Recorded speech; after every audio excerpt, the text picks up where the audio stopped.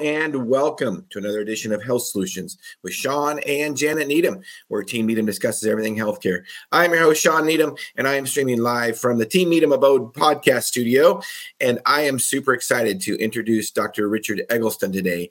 I actually got the pleasure of talking to him a few weeks ago. I was introduced to him by a good friend of mine, Dr. Renata Moon, who has been in the news lately a lot also, and I was actually honored and privileged to actually meet him in person Saturday, and he did speak at our Medical Freedom event and did a wonderful job of telling his story. He has practiced medicine for over 50 years.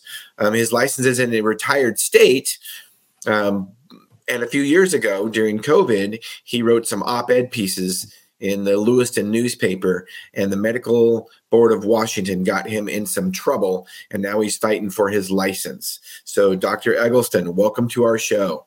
Well, thank you for having me, Sean. I appreciate this very much. Yeah, I love hearing your story. I'd love to hear it again. So tell us about your story of when you started practicing medicine and then how you're here today. Okay, well, I graduated from the University of Kansas Medical School in 1967. I interned with the Army at Letterman General Hospital in San Francisco from 67 to 68. And then I went into flight surgery training, and as a flight surgeon, I was in Alabama, and then we were stationed in Europe, in Verona, Italy, and then up in Heidelberg, Germany. When I was in Verona, I was the flight surgeon for the station there. And it was during that time, as I mentioned to you, that I got my first really eye-opener of how supposedly competent people with knowledge and can make stupid mistakes and even deadly mistakes. And this first one was when I was supposed to be on a flight to go from Verona to Milan, Italy, to pick up the new two-star commanding general for what's called the Southern European Task Force. The executive officer and operations officer were on the flight, but I didn't get on it because I wasn't notified of it, so which is fortunate. So they fly and pick up the general, and instead of taking off safely, they crash and kill the general and the executive officer. And it was because they were pointed at the short end of the runway. With all the experience that both of these pilots had during NAM, of probably the total of around 10 or 12,000 flying hours, they didn't even check the compass on their dash of the airplane to tell what direction they were going. So they ended up killing two people, and the executive officer got hepatitis C out of this, and other things. So that was my really first eye opener that people supposedly knowledgeable didn't do things right. And then I went to when I was in practice, which started in 1974 in Spokane as an ophthalmologist. I had took my ophthalmology residency back at the University of Kansas. So in about 1997 or so, I went to a meeting in Las Vegas that was a alternative medicine. It was by the organization called American Academy of Anti-Aging Medicine. And all the people that were presenting were MDs and PhDs from major universities. And I like sometimes you go to meetings, you plan to go for a couple hours and then dodge out. So actually, at that meeting, I spent 4 straight days from 7 in the morning to 7 at night listening to information that I had never read, never heard about in medicine. And I said, holy smoky, this has got to change my life, which it did. It's so Betty and I both got started on bioidentical hormones and many other things. And that's when I learned at that first meeting how important vitamin D was. And it's now just in the past few years, docs are beginning to understand that this is a really important thing. So we've been on high dose of that for 25 years or so, which has been a big help for us. So during the time I was in Spokane, I was the chief of staff at the hospital in the Valley, and also on the Washington Academy of Ophthalmology as secretary treasurer for 2 or 3 terms, and also later on after I moved to Clarkston, Washington, I was also still on the trustees of the Washington Academy of Ophthalmology, and also on the Washington Medical Quality Assurance Commission, which is what it was called then. Now it's called the Medical Commission. And I had two 3-year terms. And the commission at that time was not political. They were doing what they're supposed to do, evaluate complaints by patients who I think have a right to complain and get some kind of result. And at the time, they were, like I said, not political, and they were doing the job. And so I retired about somewhere around 2010, 2012. These years kind of flow by after you retired. And I was actually, just kind of not doing very much. And then in the fall of 2020, the local paper, the Lewiston Tribune, had put out a request for conservative writers. And I have always read, I've always kept up on medical and political things. And it was very interesting to me to do that. And a Friday night before this announcement came out, I was sitting at my chair reading, and I had the thought, I said, God, I love to read and know this stuff, but I think you want me to do something with it. And so 2 days later was the announcement in the paper that they were looking for conservative writers. And I had written many letters to the editor and actually paid for a piece about the 2016 election. And so they took me on and to write. And since January of 21, I've written about 38 articles, including the one published on October the 1st yesterday. So the second article, I took on the whole COVID thing because I'd been reading and understanding how wrong this was. And a bunch of the local docs, 8 of them, as a matter of fact, wrote an op-ed to the paper saying how wrong I was. 5 of these guys were retired. One of them was actually my physician, and he kicked me out of his practice for what I had written because he said I was not understanding the suffering the patients were doing and going through and how difficult this was, and I was giving misinformation out. As it's turned out, everything I've written about has been vindicated and over the past 2 or 3 years, and especially recently. Which was what? What did you specifically write about? Well, I talked about that I was concerned about this COVID virus.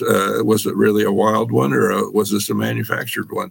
And I started writing about ivermectin and hydroxychloroquine and all the other things that could be done to keep you healthy and keep you get you out of the problem of having the infection. And they, like I said, didn't like that. And then a person from a surrounding town who I'd never met, he was not my patient, nothing. He wrote a letter to the commission saying I was saying bad things and going to kill people and they were going to die and all that. As it turned out, I find out he's written 3 letters to him, but that was the first one. And so they started an investigation, which, as I said, the commission should do, just for make sure patients are getting proper care. But this was a political event that they went after me for. And so they actually filed charges against me in August of 2022, and that started the process. And I have to say that I actually expected and actually welcomed having this commission because there was no information getting out that I thought people were entitled to for their health and just for the freedom of information that we're supposed to have. So it's got to the point that about in August, we had an appeals court in Spokane grant a temporary restraining order against the commission so that they couldn't go after me any further. And then last week, the second or the appeal court in Spokane restated that again, and the commission has about another 3 weeks or so to respond to it, but that still enjoins them from doing anything against me. And they need to stress that my interaction with this patient there was no interaction with this person who filed the complaint, and so this is strictly a First Amendment issue. And my attorney, who's with one of my attorneys, my local one, and Todd Richardson and Rick Jaffe, who's with Children's Health Defense. Rick said, I've been looking for a pure case like this my entire career that have a First Amendment without any patient involvement or treatment or anything. So he's very excited to be working on this. And there is, I don't know if he thinks or hopeful for it or not, but he's willing to take this to the Supreme Court of the United States if necessary, because this is, again, just a pure free speech issue. So we won't know whether the entire appeals court is going to grant this permanent injunction, but we're hopeful that will happen, but it could be a few months yet before that's decided. But regardless, we're still going to fight for the First Amendment right to speak, and for a doctor to be able to tell these patients what he thinks is the best for him, instead of having to do a cookbook, recipe, treatment, or not even be able to talk to the patient about what is beneficial for him and what he should know and has the right to know. As one of the big things about the Nuremberg trial was that patients that came out of it was that patients have many points that have to be fulfilled before experiments can be done on them. And none of this was done in the COVID trials so far. And as we know, many of these vaccines were approved with no real long-term study, and not the typical way that any vaccines have been approved before. So that's where we're at with the medical commission now. We're waiting for the time to expire. I'm thinking that there's a reasonable chance that they're not going to want to take this case any further, because they don't want to have the precedent that they have been defeated on a permanent basis.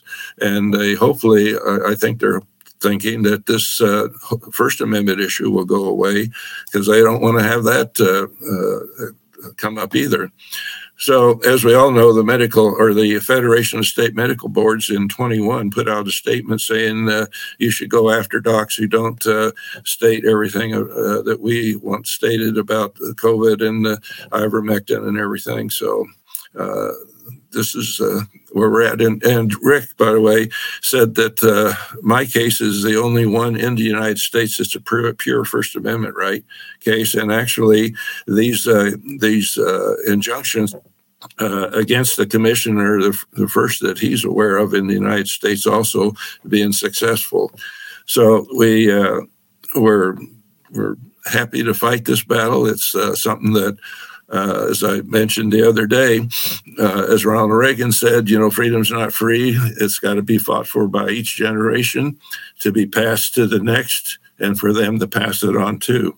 And so I write these articles, not only because I like to, but for my children, grandchildren, and now great-grandchildren, for patients, so that they get the right to hear information they should, and that doctors can give the information that they should and are supposed to give the patients.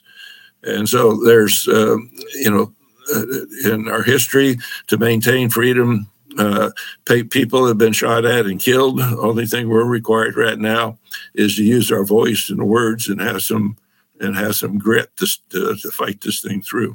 Yeah, I love it. And thank you, Dr. Eggleston, for standing up. We need more physicians like you. Now, I got to ask, you said the commission filed charges against you. What did they actually charge you with? Well, there was about 5 or 6, 7 things. I actually don't remember them all, but one of them that I was given disinformation, that I was saying that COVID or that ivermectin was good, and that the vaccines had problems, and I was exhibiting moral turpitude by stating these things, but everything that I've written about has been vindicated, like I just mentioned earlier. Yeah, right. I mean, the truth eventually comes out, and we just got to stop these medical boards from doing things like this. And I've heard that Washington is one of the worst ones. I know at the Medical Freedom Conference, which you were at Saturday, there was a group of Washington physicians that's also suing the medical commission. And between 4 physicians, there were 22 complaints filed against their license. I have to ask you, of all the 50 years you practice in medicine, how many complaints did you get against your license? I practiced in Idaho too because it's a border state, and about 25 years ago, there was an Idaho complaint from a patient that had angle closure type glaucoma, and so he filed this with the board there, and we had a meeting, and there's nothing that came out of it. Yeah. So in 50 years of practicing medicine, you had one complaint, and there was not a lot came out of it, and now you have to fight for your life. Yeah. Now you're having to fight for your license for writing a letter to the to in the paper. Well, I'm not really, in a true sense, fighting for my license. I'm an active retired status, which I kept active so that in case there was some kind of a national or state emergency that medical people were needed, I could jump right in without having to go through the reinstatement process. But it's actually turned out to be beneficial because of this case that I did keep it, because if I'd have been retired, the commission would not have gone against me at all because they would have had no basis to. But they thought that since I was I still had an active status, that this would be grounds for them to go against me. And they wanted me to agree to that I was that I had made some infractions and they would drop the matter. Well, I said, that's not going to happen because this is a First Amendment issue. This isn't whether I practice medicine right or wrong. This is whether I have the right to speak, especially not about a particular patient and no patient treatment involved. And so that's one of the reasons Rick is so excited about this. And the whole, I think CHD, the Children's Health Defense, is interested, and Robert Kennedy himself is aware of this case, because he mentioned it on a national interview that there was this case in Washington State, this Dr. Eggleston, who's fighting the commission. So it worked out good that I had kept my license active, or otherwise none of this would have been able to get out. Well, it just brings up another point is that, like you said, if you didn't have a license, they couldn't do anything. So they couldn't control you. But now, since you have a license, they try to censor you. And it just is proof, in my opinion, that medical boards are using licenses as they're weaponizing licensing. It's like, well, you don't do what we say, we're going to take your license, which essentially takes your livelihood. And Dr. Scott Jensen out of Minnesota, we've interviewed him a couple times. I've met him a couple times. He mentioned that early on in the government-created pandemic that, states were weaponizing licenses. And because he had no complaints after practicing medicine for 30 years, he had no complaints against his license. Then all of a sudden, when the COVID pandemic happens, he's got 5 complaints he's got to fight for his license, and they were like yours, they were all political. None of them were from patients. They were actually from other doctors that didn't like what he was saying. And, then he had to fight for it. And that's just, and the thing is what I appreciate about what you're doing is that you're not, just like you said, you're not practicing medicine really anymore. I mean, and this is not your livelihood, right? So Correct. That's not what you're fighting for. You're fighting for people like me that has a pharmacy license. You're fighting for other doctors that have licenses, and you're fighting for their patients. Because if we don't stop these boards, whether they're medical boards, nursing boards, or pharmacy boards, which all 3 of those professions have been hit during the pandemic for spreading misinformation, we will just be wars of the state, and the state will just tell us how to take care of patients, and that is not what's good for patients. Yeah, absolutely right. Yeah, the Federation Board, they, as I mentioned earlier, put out this statement. This is what they want the boards to do, and there's besides the states, there's a total of 70 entities that they have control over on the board certification. So, or state boards. And so like many of the hospitals, they actually receive payments from various government agencies. I believe it's the CDC and NIH, as far as I know, to promote only the COVID vaccine and the line that's being put out about the infection. And so I know there's a physician, and he's been interviewed many times, Dr. Thorpe, who lost his standing at St. Louis Hospital, and was told specifically if he wasn't shut up and he didn't start towing the line, they would suspend him, and it was because the hospital would lose funds if they didn't enforce that kind of thing. And so that's one of the reasons that remdesivir and ventilators were used, because hospitals were receiving money the whole way through this problem when a patient would come in. But they also had to toe the line that this was the way that people should be treated.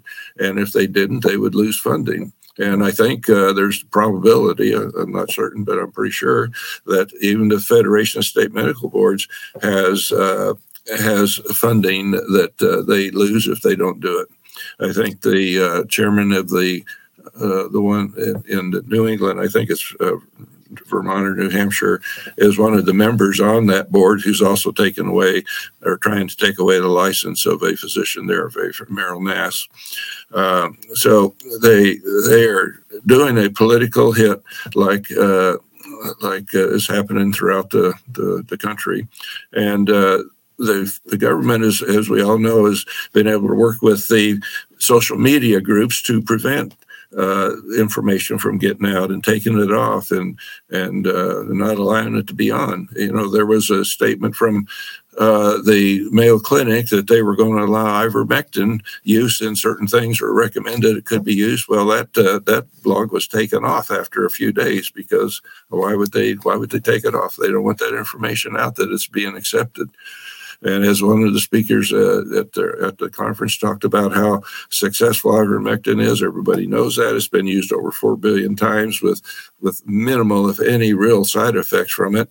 And it costs 4 or 5 cents, or maybe even a penny to make, versus this other new prescription or drug for that's similar to ivermectin that costs $400 or $500. So you can see where all the money is. Yeah, as usual, just follow the money.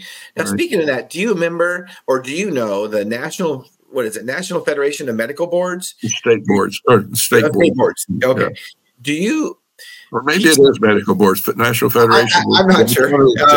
I think we get the gist. Pete Serrano was talking about that, the attorney that's fighting for some other doctors, and, at the Medical Freedom Conference, he was talking about that there's the funding that they get is from some interesting sources. Do you remember where he said those funding, where they were getting funded from? I did not hear his speech, but I assume this and know that there's been many other fundings from, like, the Gates Foundation, Soros groups, and things like that. And again, it's just a way to control population and to make us toe the line. This is more of a totalitarian type state, because instead of a dictator, in a way, because totalitarianism, really, you're afraid to say anything or to do anything, because you'll be reported or somebody will hear about it, and versus you being shot and everything if you're in the dictator type thing. But here in a totalitarian, I think there is a difference, that you just are afraid to say anything. Well, and when you look at history, eventually totalitarian governments end up being dictatorships, right? And that's when people start getting murdered. And I know that people think you're crazy when you say things like that, but just look at history. And we were shared over the weekend. I found out an interesting statistic. You talked about Nuremberg, and one of the things about Nuremberg was there were a lot of medical experiments going on with patients, and informed consent was not being done. And that's one of the things that we talk about when we believe in medical freedom, is informed consent. It's a decision that the patient has to make, but you need to give them, good informed consent and good information. At the Nuremberg trials, there were 27 people executed, and 7 of them were physicians. Right. And I did not know that. And Dr. Kelly Victory, I think, was the one that mentioned that over the weekend, and I was just blown away. Yeah. Which It's just hard to believe that physicians would go along with the narrative. And totalitarian governments create so much fear in people that that's what happens. But remember, in Nuremberg, just following orders didn't work. All right. Well, that's what I'm afraid a lot of docs and hospitals are going to find out with a lot of suits that are coming against them. And I'm aware of one going against a hospital in Phoenix because they would not allow, even following a court order, the patient to receive ivermectin, and the family is suing that hospital because of that. Good. It's true. And so, yeah, this is going to take a lot of people to become aware. And I think there is a great awakening of what's going on.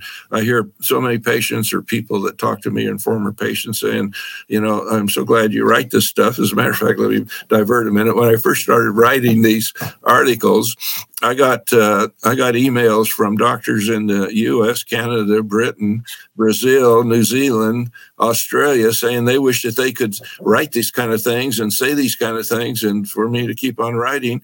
And from those same countries, and at least half the states, I got emails from people saying we just can't find any information. Thanks for putting this out. And so I put out all the sources that I got my information from so that they could look for themselves and find it. But, going back to the docs doing and being not strong in a way, I'm not against or don't feel animosity towards all of the docs, because some of them have a problem with their livelihood stuff. But the bigger issue, I think, is that if they are debarred or de-licensed and can't see patients, what happens to all those patients? All of a sudden, they're going to be shifted onto the medical system, which is strained already.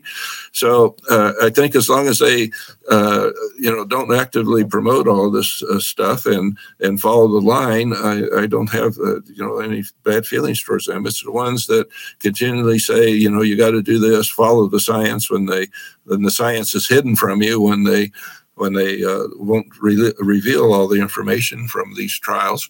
The Pfizer wanted the CDC to bury the evidence for 75 years.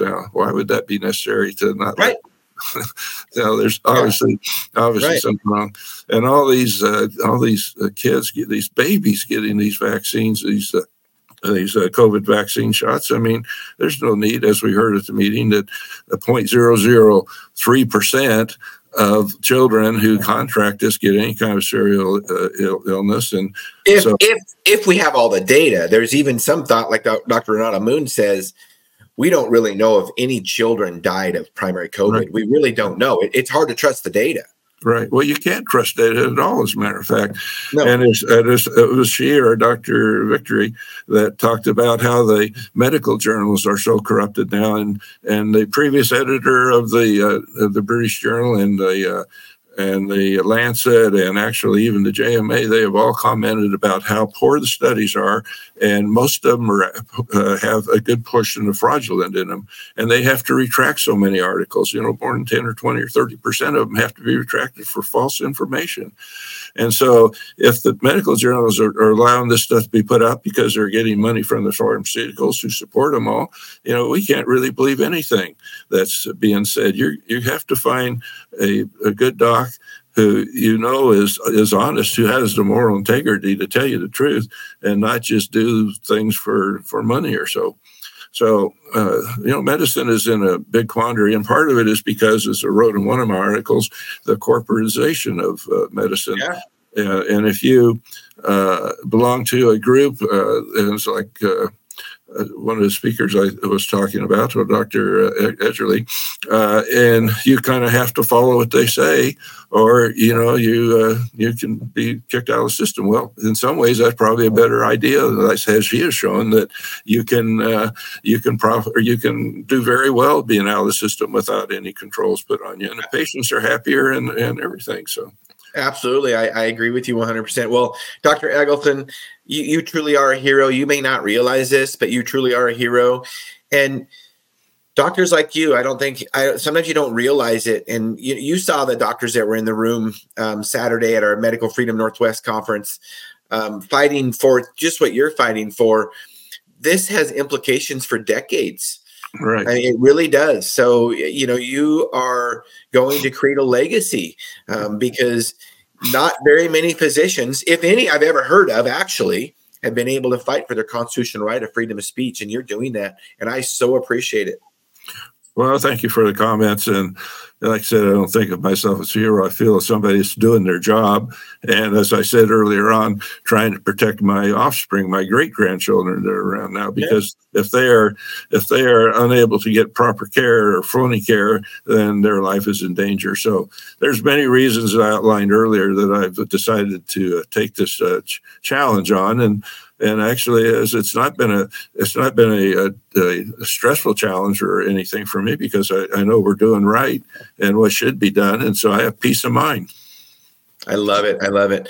Dr. Eggleston, we're winding this podcast up, and I can't thank you enough for being on our show today. I really appreciate it, and thank you fighting for freedom of speech for your patients. And you helped us realize our goal. And our goal of this podcast is to educate and empower individuals to take charge of their own health. And, without a doctor being able to say information that they believe is fact, then we've got a big problem and patients can't take charge of their health. So Thank you so much for being on today. Do I have another minute, or you have to cut it? I have to give a kudos to John Stockton, who spoke, and it's because of him, or actually me contacting him and him reading my initial stuff and making contacts with that, like Renata, that then contacted me with you, and then him contacting me with CHD to get the attorney. So as he writes in his book, his autobiography, it's a concentric circles that enlarge and overlap, and we influence each other and enlarge the circles that we need to have for support. So that's exactly right. And thank you for doing that. Well, thank you. I appreciate this very much and hope it's helpful. Yeah, thank you so much. And listeners and viewers, thank you for tuning in to Health Solutions with Sean and Janet Needham. Thank you so much.